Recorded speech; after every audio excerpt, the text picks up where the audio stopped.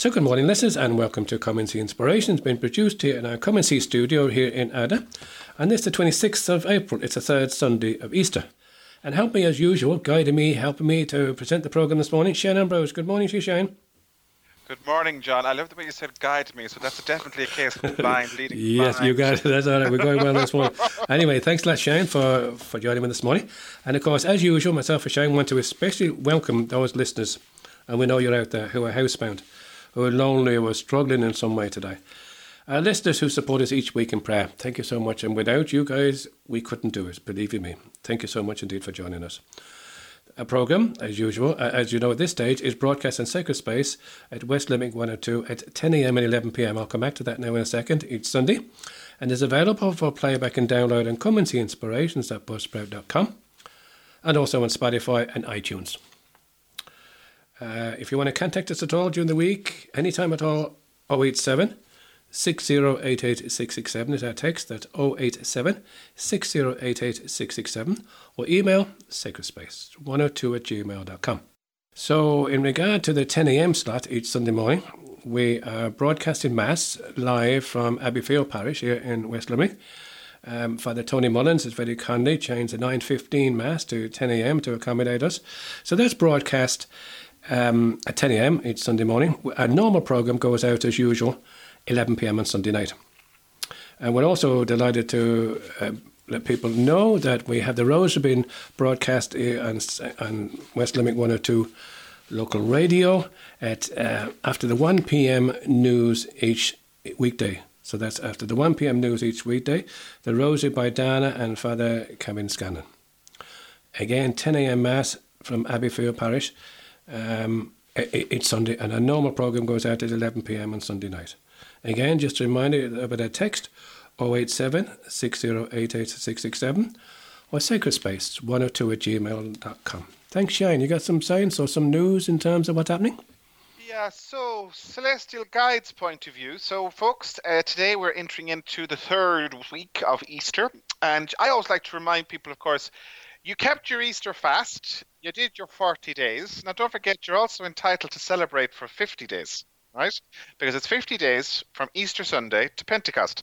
Now, unfortunately, my mother has never quite followed that line of logic in terms of you're entitled to 50 days of Easter. But anyway, I live in hope. So, for those of us praying the Psalter, we're on week 3. And for anyone that would be interested in learning or joining those that pray the Liturgy of the Hours, the Divine Office, we always recommend the website Universalis, as they give it for each day, and it's literally you read it on the screen. You don't have to worry about flicking back and forth and commons and all the rest of it. The only thing you have to do when you go on the website is make sure that you pick the calendar for Ireland. That's the only thing that you have to do. So in terms of the Celestial Guides for this week, it's hard to believe, John, we're almost at the end of the month of April. So Monday is the 27th. It's the feast day of Saint Asicus, and he is a saint on the Irish calendar, very much associated with Elphin, and is the patron saint of the Diocese of Elphin. Elphin's one of those funny dioceses. It kind of runs up to the middle of the Midlands. It kind of goes from Sligo all the way down to Athlone. He was regarded as being St. Patrick's craftsman in metalwork and accompanied him on his journeys. And he's said to have been left in charge of the Diocese of Elphin by Patrick himself. So that's the saint we have. It's a feast day, obviously, in the Diocese of Elphin on Monday the 27th. On Tuesday the 28th, we have this feast day of a very famous Marian saint, and that is the Saint Louis-Marie de Montfort, a priest, French priest, died in 1716. And very much associated initially with preaching the missions and care of the sick and the poor, but obviously very much associated with the consecration to Mary and the preaching and dedication to the Rosary. That's very much what he would be associated with in current time. So his feast day is on the 28th. Then on Wednesday the 29th, we have the feast day of St. Catherine of Siena, one of the big ones. Just to remind people, Catherine, she is a Dominican saint. She is also one of the patron saints of Europe. She's up there with Edith Stein, St. Bridget of Sweden, and our own St. Columbanus and St. Benedict. And there is another male one whose name escapes me at this moment in time. I'll think of it in a minute. Catherine, of course, very much associated with the city of Siena in Italy. Humble and dauntless Dominican tertiary is how she's described. Not sure about the humble bit. This is a woman who went all the way to Avignon, the south of France, where the popes were in exile, and ordered the pope to return to Rome. Not exactly someone who you describe as being overly humble. Yeah.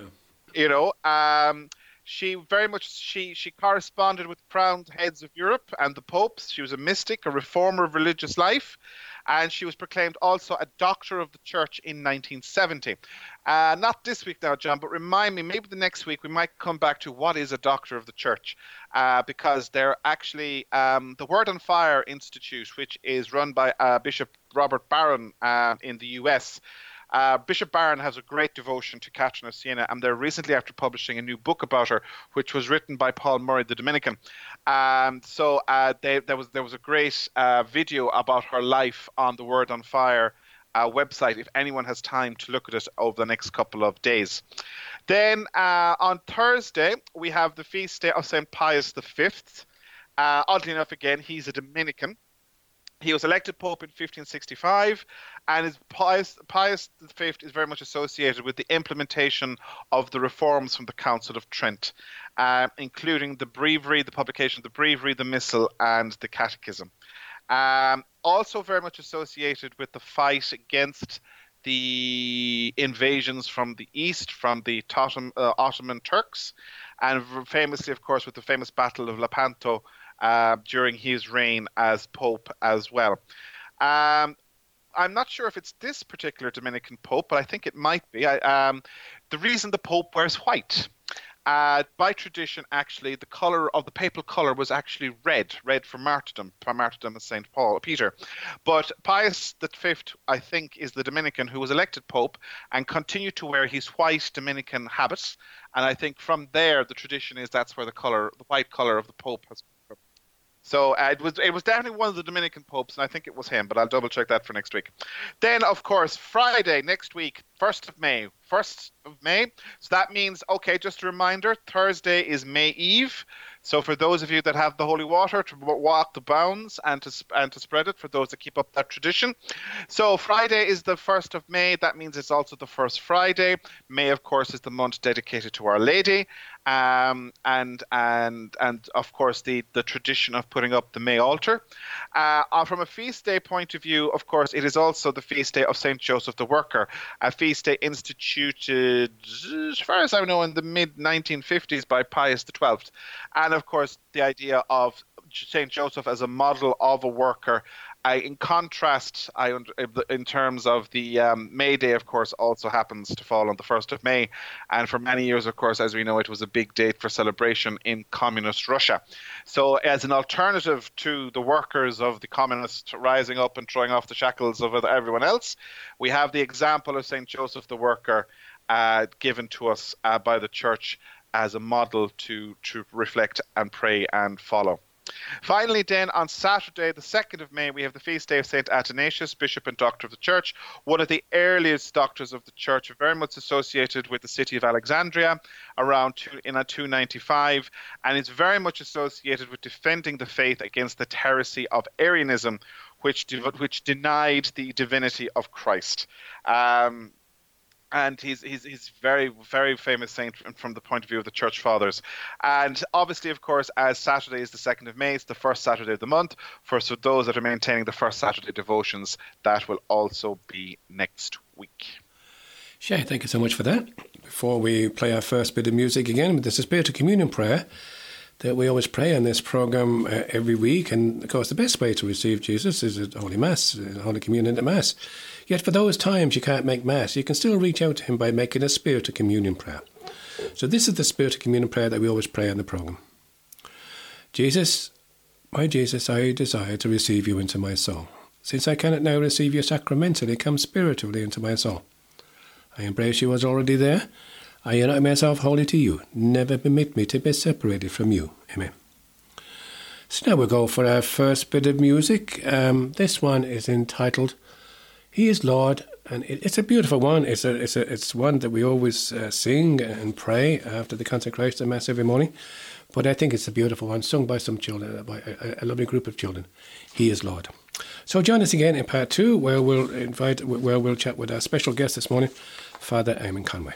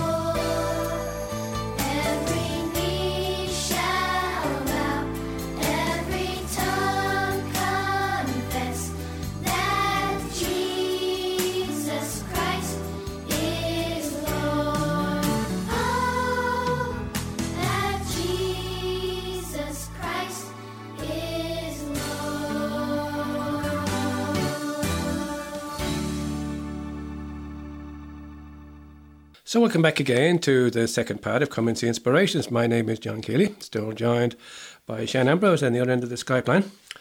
And it's a delight for us to welcome back again onto the programme just a few weeks ago, actually, we were speaking with him, Father Eamon Conway. Good morning to you, Father Eamon. How are you? Good morning, John. Good morning, Shane. Thanks a lot. Thanks a lot for joining us again, Father Eamon. In this day and age where we are going through this crisis of COVID-19 and difficulties that people have and so on and so forth, I asked Father Eamon maybe if he might be able to just share a few thoughts that he might have around the subject with us. There's all sorts of thoughts that people have been asked. They've been asked about, is it God's punishment? Why did it happen? Where are we going to come out of all of this and so on and so forth? Father Eamon's going to try and share some thoughts with us that might be able to clarify some of those issues for us. But Father Eamon, I believe you wrote an article for the Irish Catholic anyway recently, so maybe you can start by sharing some of that with us, please. Yeah, well, I suppose the background to all of this is that they around the beginning of March, I was actually to go to Rome. I was to teach at the Gregorian University and attend a conference, and I was also we're going to meet the Holy Father on the Saturday. So obviously I was very much looking forward to all of that. But increasingly as the word came out, particularly from the north of Italy, I realised things were getting sticky, and around the 7th or 8th of March, anyway, the conference was cancelled. And then I live here at home with my dad, who's 93 years of age, and had to make a difficult decision that really, I had to begin to make plans to protect him. And so since the 9th of March, myself, my dad, and his carer, we've effectively been cocooned here at my home. We're very fortunate in having the support of so many people, but I actually haven't been in a shop since then. Medicines and groceries are delivered. So it's a really strange kind of almost quasi-monastic experience, which I have to admit to a large extent I'm enjoying. And I'm capable of doing that because we've got just such wonderful support and care from neighbours and friends as well. And, I'm so blessed to have my dad with me at a time when so many people are not able to see their elderly loved ones as well.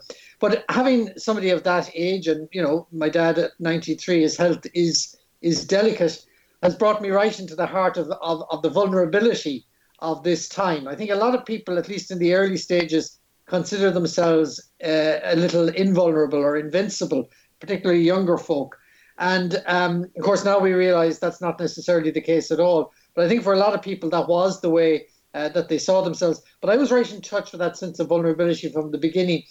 And it brought me back to, I suppose, the time in my life when I most felt vulnerable up until this, which was back in 2009, when I was diagnosed with a tumor in my eye, a most unusual and rare but nasty form of cancer called ocular melanoma. Now, at the time, the prognosis was that this was quite likely to recur, and thank God, I've been so blessed that it hasn't.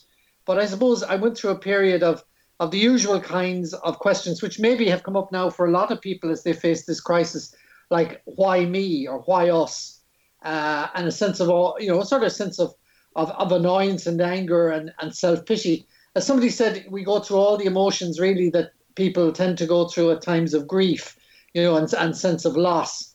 And then eventually, maybe hopefully reach a stage of being at peace with it.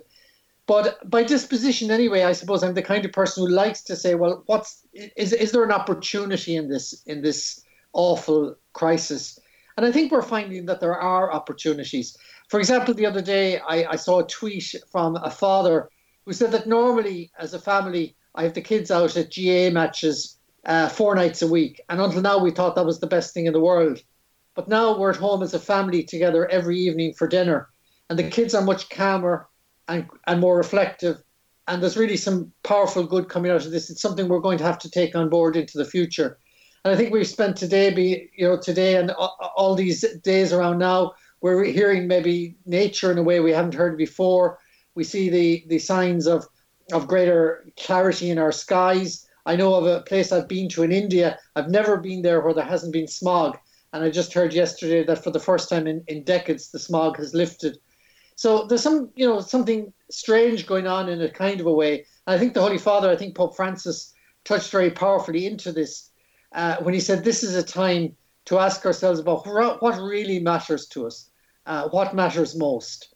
And I suppose at moments of crisis, as indeed for myself 10 years ago now, 11 years ago, when I was struck by cancer, I had to ask myself, well, what really matters most?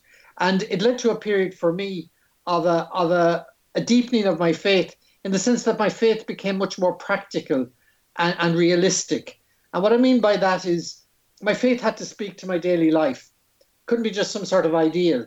It had to be something that really nurtured me and I suppose helped me to make sense of my daily life in a new and kind of powerful way, And I that was a gift that came for me out of that awful moment, So I suppose what I've been trying to do is encourage people to look for the gift in this crisis, in this awful moment. And I know that can be easier for some than for others, either by virtue of disposition or by virtue of their circumstances.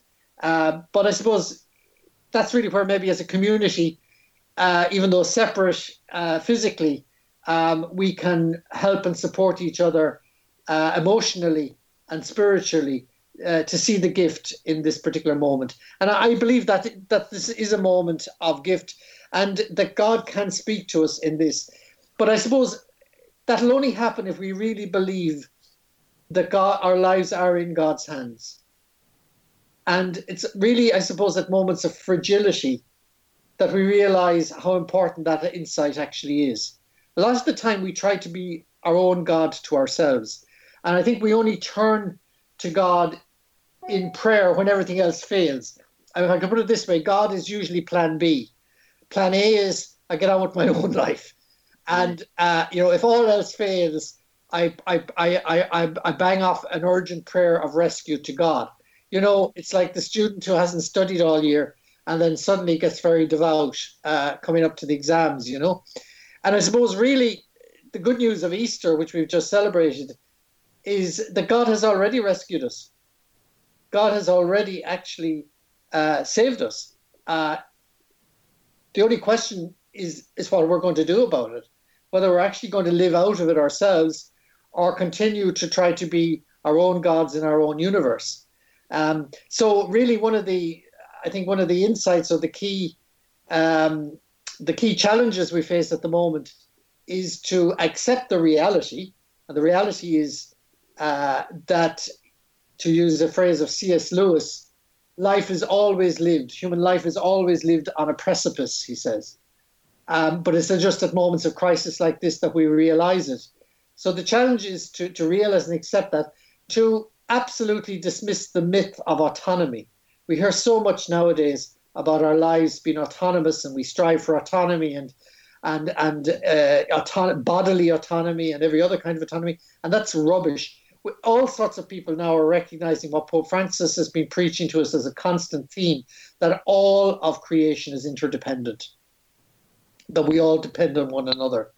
And we depend, even interspecies, we depend on one another. And to find the humility to accept our dependency, which I think is really one of the invitations of this moment. And to really then also the humility to accept God's rescuing of us. So they're kind of some of my thoughts just at this point in time. Thanks, Father. I mean, there was just a few points that I picked up too when you sent me on that particular article. One of them addressed the question that is on quite a few people's minds. This claim that it's God's punishment. We've been naughty boys. What would you say to that, Father? Well, I suppose, look, we find that's an ordinary, very understandable, if you like, human response. I suppose part of it is we'd like to have somebody to blame, you know. We'd like to have somebody that we could point the finger at for responsibility, be that God or be that ourselves. If we could say, well, we're being punished because we did something awful wrong. So that is not the God of Jesus Christ. That's the first thing I would say. The God of Jesus Christ is not a punishing God. It took the people of the Bible, the Hebrews, some time to work that out. But God's last word to humanity is a word of love. God's last word to humanity is Jesus, the Word of God. And in the face of the worst thing that we human beings can do to God, we crucified his Son. It's not retribution, it's not revenge that greets us, it's actually resurrection. God gives Jesus back to us. So God cannot not love us. But in that love is only possible where there's freedom. And where there's freedom, there's responsibility. We're the only creatures who enjoy freedom and with it responsibility. And I suppose we talk about, in theology, we talk about natural evil and what we call moral evil. Moral evil being evil for which we, as humans, we make certain decisions that results in horror and evil. And then natural evil is that woven into the fabric of the universe, if you like, it is creation, which is at one level removed from God. There are, if you like, flaws, there are limitations in nature. And so I think that makes some sense. But nowadays we don't see that distinction all that clearly. And yes, it may well be that we human beings, to some extent, have brought this upon ourselves by the way we live our lives. Particularly those of us in the West have been living very unsustainable lives for the universe. I remember many, many years ago, John Moriarty, the mystic storyteller, John said that we human beings are to the planet what AIDS is to the body, AIDS being the big plague of his time, if you like. And so I think we have to reckon with that. And we've seen all sorts of people reflect on this, including Pope Francis, in fact, who in his famous Urbi et Orbi now, shortly after the outbreak of the coronavirus, to the empty square of St. Peter's, he did say, look, did we think that we could do all the things we're doing to the planet and eventually that somehow we ourselves would not become sick? So I think we do have to reckon with this. But to think of it in terms of God punishing us, no. I think Pope Francis actually used this phrase. He said, this is not God's judgment on us, but our judgment upon ourselves. And I think there is some truth in that. But again, I would come back to resist the temptation to look for somebody to blame and look at what can we learn from this? How can we change our lives as a result of this to live more fully as human beings? And resist the temptation to put energy into looking for someone to blame, be it God or ourselves. And just following on from that, you do mention that Pope Francis said this is a time of choosing. Would you like to say anything about that? I mean, yeah. So I suppose look at it, if you read Viktor Frankl's Man's Search for Meaning, I mean, there are a lot of books nowadays that we're recalling, classics, if you like, that have wisdom in them that we need to draw upon at this time. And I suppose really there's a lot of freedom that has been removed from us at the moment, a lot of constraints that we are having to live with and deal with. But the people who will be happiest, I think, will be those who will find some level of freedom within those constraints and exercise that freedom wisely. And I think that's what Pope Francis is saying to us, to choose now how we can't choose, if you like, the circumstance in which we have to live, but we can choose how we're going to respond to those circumstances. And he's also saying to choose what truly matters, what really matters. So I would suggest to our listeners this morning to look at what have been the good moments that have emerged in this for you. I would be very surprised if some people would say that they haven't experienced, maybe in an unexpected way, some level of goodness or love or joy in themselves or in others. And maybe to look at what might get in the way of that in our old lives, that we could perhaps look at limiting or setting aside. I mean, how we use our time, what maybe has come back into our lives that we'd lost sight of before this. The time may be more time for reflection. Now, of course, I realize I've had a very, if you like, rarefied experience. I don't have 3 or 4 kids running around the house here screaming, every day of the week, trying to get them to settle down, trying to get them to do some work. Maybe young people who are anxious about exams, parents who are anxious about employment and all of that. I know there are many, many threats out there. But insofar as there's been something good that has emerged, maybe this is a chance to choose how that can be nurtured into the future. And I like, as well as that, you also mentioned the second point that Pope Francis mentions there is is to recognize that whether we like it or not, our lives are going to be lived as a kind of a high wire act. What do you mean by that? A high wire act? Yeah, I suppose I took that image when I was diagnosed with eye cancer. The surgeon, I had to go over to Liverpool actually for treatment at the time. It's now available in Ireland, but I had to travel to Liverpool. And the surgeon, when he was giving me the prognosis, I was a bit shocked. I wasn't expecting to hear that this was such a dangerous form of cancer. And he said, look, from now on, imagine your life is like one of those firemen who have to climb these high-scale ladders. And they do it on a daily basis, knowing that their lives are at risk, but they get on with it. And he said, your life from now on is going to be a bit like that, a high wire act. Eventually you'll get used to living with the risk and living with the danger. And he was right. I mean, it took a couple of years. And, every time, and I'm sure anybody else who has suffered from cancer will identify with this, every time I had a test coming up, I used to go up to Galway, to Dublin on a Monday, say, I'd have my tests at 10, 11 in the morning. And then I'd be waiting to see the oncologist at 6 or 7 in the evening. And that was a long day, And I suppose, but that was concentrated experience of what I had for a long time to get used to, was the fact that at any particular moment, and please God, it won't happen, but this could recur, And but in fact, all that is doing is sharpening the human condition, that we are living on the edge of a precipice, And that's the situation we now find ourselves in. The vulnerability and fragility are actually constants of human life. And I think we just cushion that so often that we fool ourselves into thinking somehow that we're invincible, invulnerable, and we lose the touch with something essential in our humanity, which is our need of God, which is our dependency upon God. We cannot save ourselves. Just 2 more things. You mentioned there about being involved with Catholic education yourself. And you said you'd like to see more done to provide students with maybe a way of helping them to accompany them on exploring the deeper questions of life. Say a bit about that. Yeah, I suppose, to be honest, I'm getting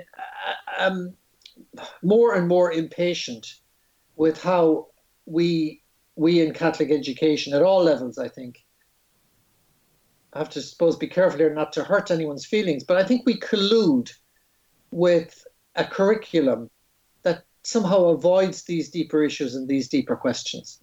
Any institution worthy of its name as Catholic should propose Christian faith as the deepest possible answer to the most profound of human questions. Not impose, can never be an imposition, but propose it. And I'm not sure or satisfied that many of our Catholic schools and colleges are actually doing that. And if ever that was needed, it's needed now. And I have a lot of respect for those who do things like well-being and mindfulness and resilience training and so on. But actually, if you look at the operative philosophy of that, for the most part, it really is trying to build people up to be strong in themselves, to adapt the words of the song, to search for the hero inside themselves. And that, to be honest, is the direct opposite of the Christian understanding. Our strength is in our weakness. Our strength is in realizing that we are not strong and that we cannot actually be strong within ourselves. That we actually are strong to the extent that we actually let go and depend upon the risen Lord, who has already given his self to us totally and been given back to us in the resurrection.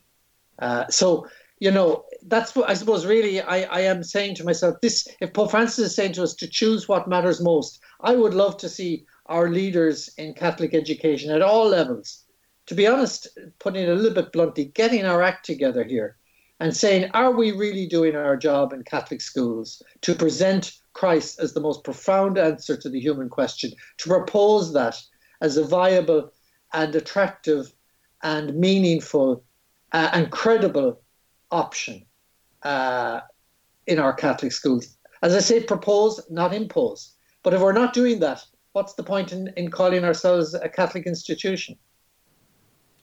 So I suppose just to bring this reflection to a conclusion in regard to what we're going through again in terms of this COVID-19 experience that we maybe haven't had the occasion to experience in our lives before, the restrictions, etc., etc., etc. As you would say, again, the opportunities within that. What thoughts would you like to leave with our listeners there this morning, Father Eamon? Just to give them a little bit of encouragement to continue on, especially in terms of faith. Yeah, I would say, to be quite honest with you, I have found this as a wonderful opportunity to deepen my personal prayer. That's the honest truth. I heard a bishop a few years ago jokingly say that a priest had said to him that things have got so bad that I've actually started praying again. And I think I would suggest try it. Try it. Try personal prayer and maybe try family prayer. Maybe even some of the prayers that we learned when we were younger. There's nothing wrong with going back to those, or maybe taking a piece of scripture. There's a cartoon doing the rounds of the devil saying to Jesus, I've managed to close every church in the world. And Jesus saying, you think you have? No, every home has become a church. And, I think there's a real sense now, and maybe in many ways as priests, we haven't done enough to empower lay people to lead prayer and to be, leaders of prayer in their own homes. But look, that's where we're at. There's lots of good resources out there now on the internet, on websites nationally and internationally. And I would really encourage parents, it's interesting again, and we're realizing, I suppose, and I've heard a lot and I agree completely about the importance of teachers. But from a Catholic faith perspective, the parents are the primary educators of their children, always were and always will be.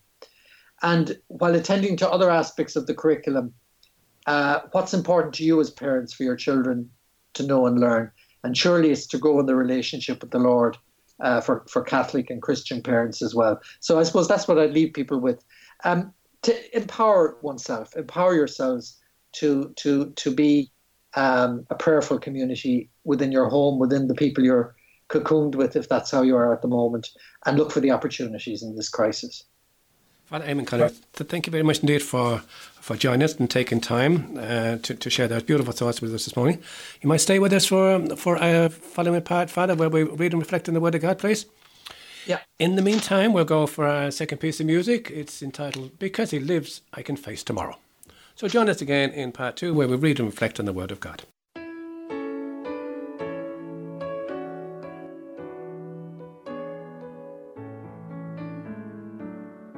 God sent His Son. They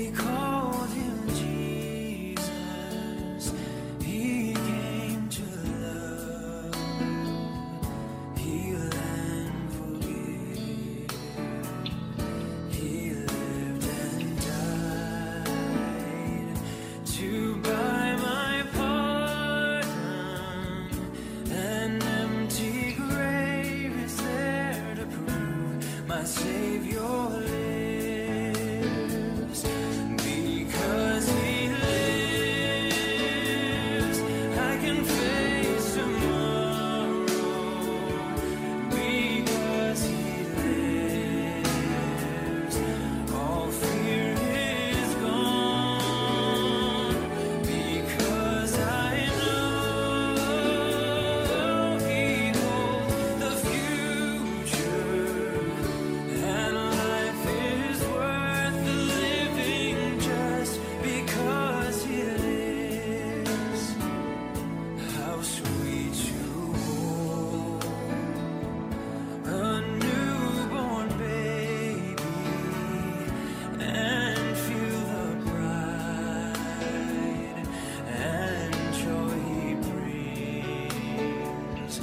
But greater still, the calm assurance this child can face uncertain days because He lives. Because He lives, I can face tomorrow. Because He lives, all fear is gone. Because I know He holds the future, and life is worth the living just because He lives. So welcome back again to the third part of Come and See Inspirations. My name is John Keeley, still joined by Shane Ambrose and Father Eamon Conway on the other end of the Skype line. Most important part of any programme is where we read and reflect on the Word of God, and before that there's a prayer, but we always pray before reading and reflecting on Scripture. Shane, you might pray that for us please this morning? Lord, we thank you for putting us in the presence of your word, which you inspired in your prophets. May we approach this word reverently, attentively, and humbly. May we not despise this word, but receive all it has to say to us. We know that our hearts are closed, often incapable of comprehending the simplicity of your word. Send your Spirit to us so that receiving the word in truth and simplicity, our lives may be transformed by it. Let us not be resistant, Lord. May your word penetrate us like a two-edged sword. May our hearts be open to it. Let not our eyes be closed nor our minds wander, but may we give ourselves entirely to this listening. We ask this, Father, in union with Mary, who used to recite the Psalms, through Jesus Christ our Lord. Amen. Amen. Thank you for that, Shane. So the Gospel for this week, the third Sunday, as I said, of Easter, is taken from the Gospel of Luke, chapter 24, verse 13 to 35. And as Father Frank Duick always reminds us at Lectio Divina, this is the Gospel we've probably heard a lot of times before, but it's important we listen to every word that's being proclaimed. So the Gospel according to Luke. 2 of the disciples of Jesus were on their way to a village called Emmaus, 7 miles from Jerusalem. And they were talking together about all that had happened. Now, as they talked this over, Jesus came up and walked by their side. But something prevented them from recognizing him. And he said, "What matters are you discussing as you walk along?" So they stopped short, their faces downcast. Then one of them, called Cleopas, answered him, "You must be the only person staying in Jerusalem who does not know the things that have been happening there these last few days." "What things?" he asked. "All about Jesus of Nazareth," they answered, "and who proved he was a great prophet by the things he said and did in the sight of God and of the whole people, and how our chief priests and our leaders handed him over to be sentenced to death, and had him crucified. Our own hope had been that he would be the one to set Israel free. And this is not all. 2 whole days have gone by since this all happened, and some women from our group have astounded us. They went to the tomb in the early morning, and when they did not find the body, they came back to tell us that they'd seen a vision of angels who declared he was alive. Some of our friends went to the tomb and found everything exactly as the women had reported, but of him they saw nothing." Then he said to them, "You foolish men, so slow to believe the full message of the prophets.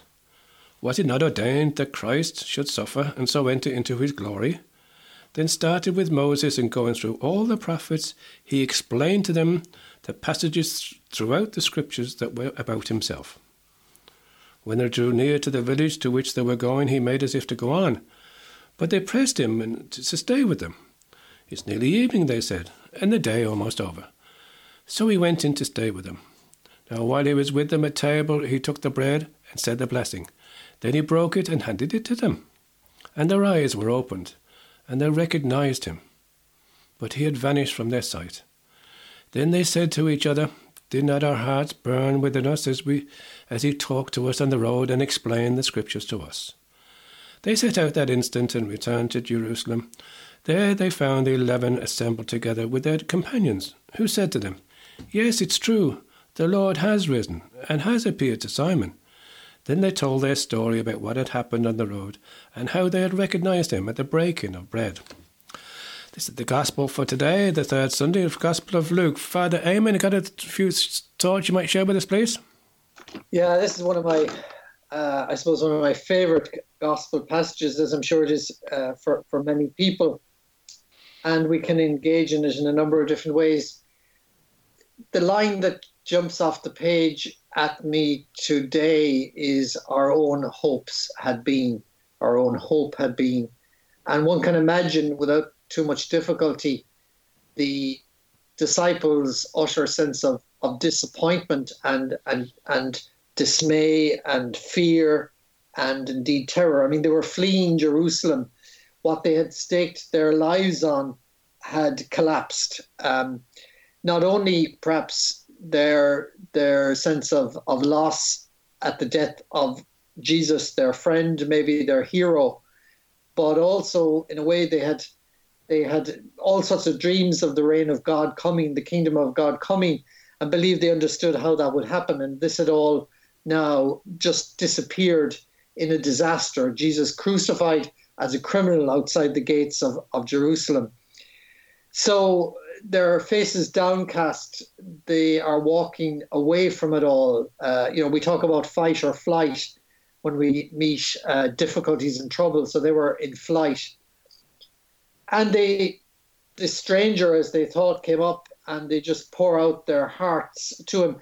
And the unrecognized Jesus listens and walks with them. He doesn't make them stop. He doesn't make them change direction. But he literally engages in the first act of companionship, which is walking with or journeying with. And then later, he will actually literally be a companion, which literally means to break bread. And that's the moment that they will recognize him. And I suppose I'm thinking this morning of how many people, your listeners, maybe ourselves at some level, can also say today our own hope had been. Our own hope had been that the job I have was a job for life. Our own hope had been that our kids were going to, get a good leaving cert. Our own hope had been that we would be with our loved ones every day while they're in the nursing home, able to visit them. Our own hope had been, and so on and so on and so on.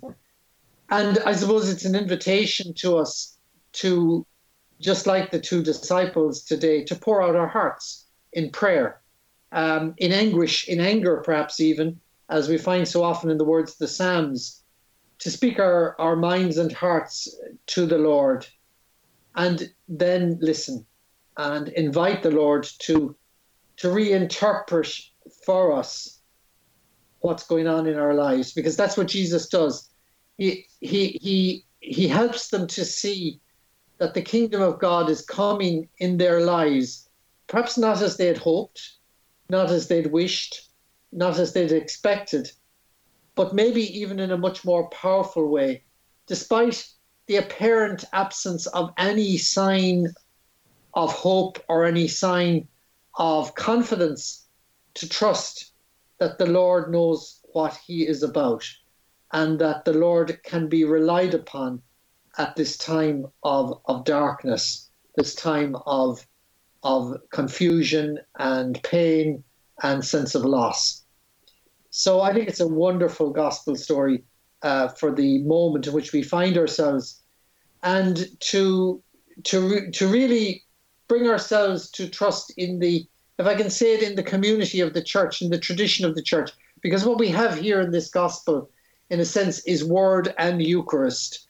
Bringing our concerns and our fears and our anxieties to the Word of God, and then also to the table. And I know at the moment that can't be done physically. We can't gather around the table of the Lord.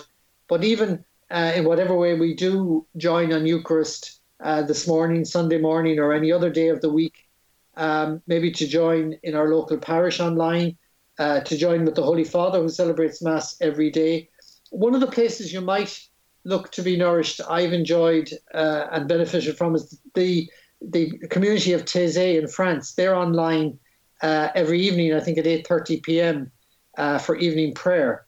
And I've had a great sense of prayerfulness in joining with them some evenings over the past while. But to bring our concerns and our anxieties to the wider church community, because the voice of prayer, as that lovely hymn says, the voice of prayer is never silent, nor dies the strain of praise away. We can be part, even though we're separate at the moment physically, we can be very much part of the solidarity of prayer. It's not just a virus that is contagious, but prayer is contagious as well. And this prayerful support can be contagious as well.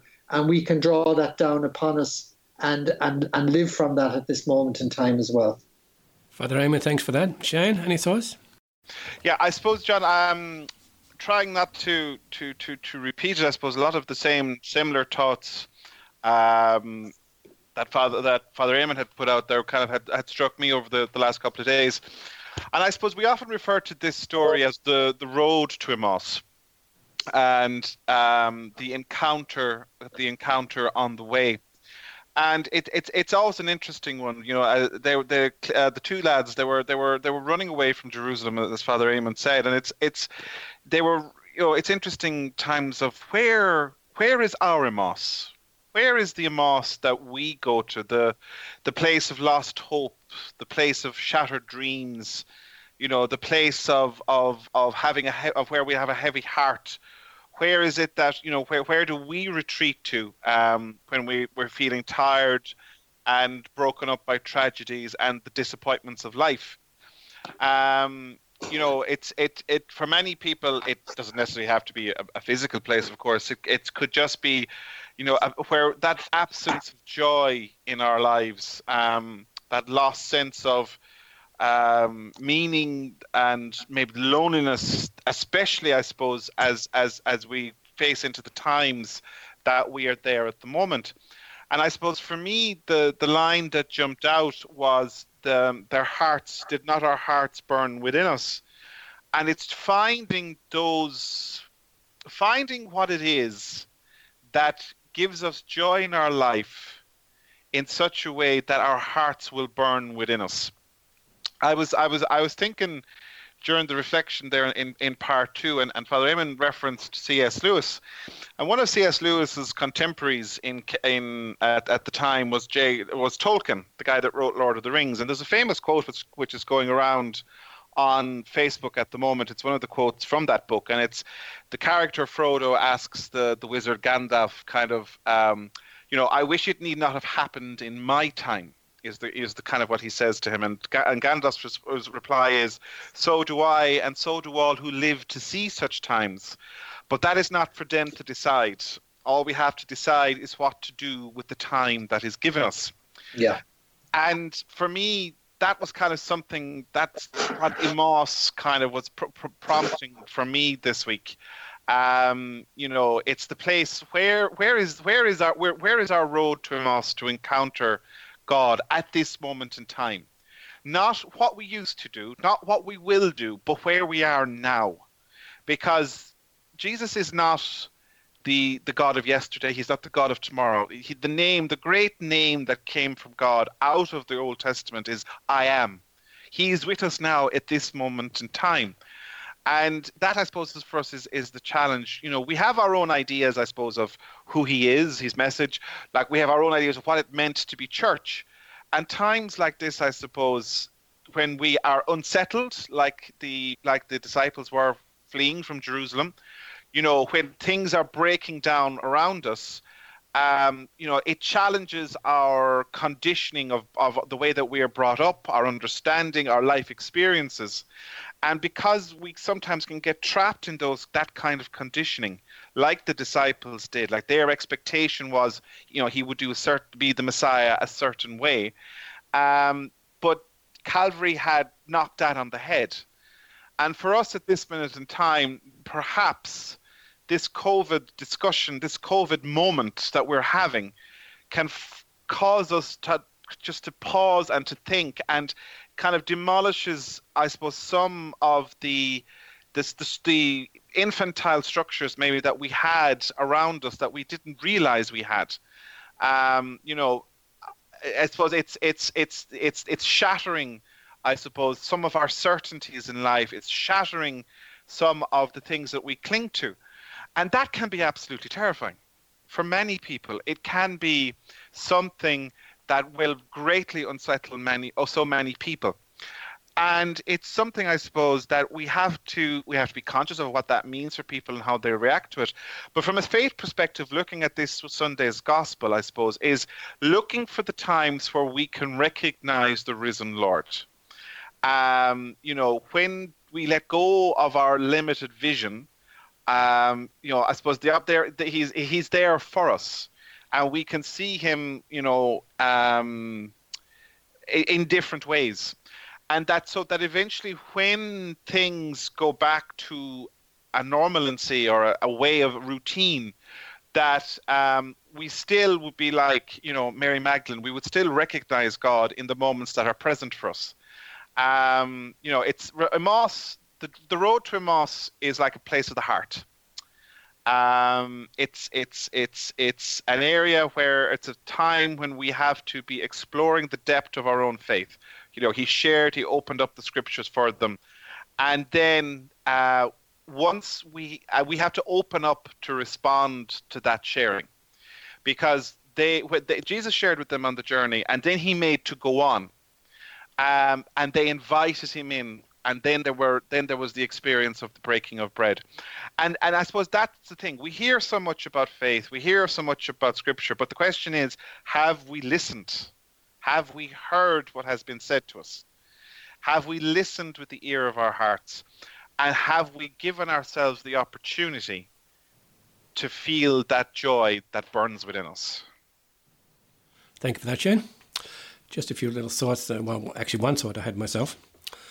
That line, did not our hearts burn within us as he talked on the road and explained the scriptures to us? As people would know at this particular stage, I really enjoy Lecture Divina that we have here in the parish in Newcastle West every Monday night with Father Frank Duick. And a lot of us there's about 20 of us there, and I'd safely say most of us come away with that sort of feeling. That is burning within us, the sort of thoughts and the sort of reflections that we're asked to take away with us. The way Father Frank does it, the same as anybody else, I assume, is he leads us to reflect how the Sunday Gospel relates to our own lives. We can be comforted and we can be challenged, maybe both. But we always come away with the understanding that God knows us and he's got a lesson that he wants to pass on to us. And really that message, that last sentence of the gospel is one that I'm sure we all would want to take away with us this week. Yes, it's true. The Lord has risen and he's appeared to Simon. Then they told their story of what had happened on the road, and they'd recognized him at the breaking of bread. It's so important that we all, as best we can, in our own way, share our own story, pass it on, do the best we can to encourage others. Gentlemen, Father Eamon and Shane, thanks a lot for joining us this evening. Been a real pleasure. Lovely to be with you again. Thank you very much indeed. At this stage, we might go out with our final piece of music from Mark Forrest, and this one is entitled Stir My Heart. So till next week, Shane and myself will join you again, and we've got another guest joining us. But in the meantime, God bless you all, stay safe and have a good week. Bye-bye now.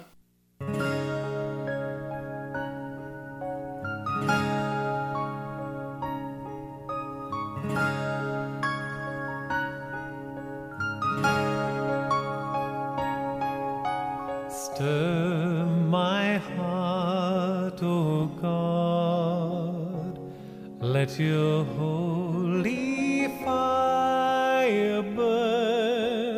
spark a flame within me, strengthen my desire. May my heart, oh Lord, be so tender in your hand. Breathe your life within me. Stir my heart, oh Lord.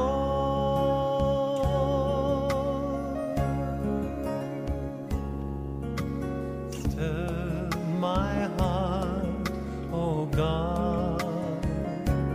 Let your holy fire burn, spark a flame within me, strengthen my desire. May my heart, oh Lord, be so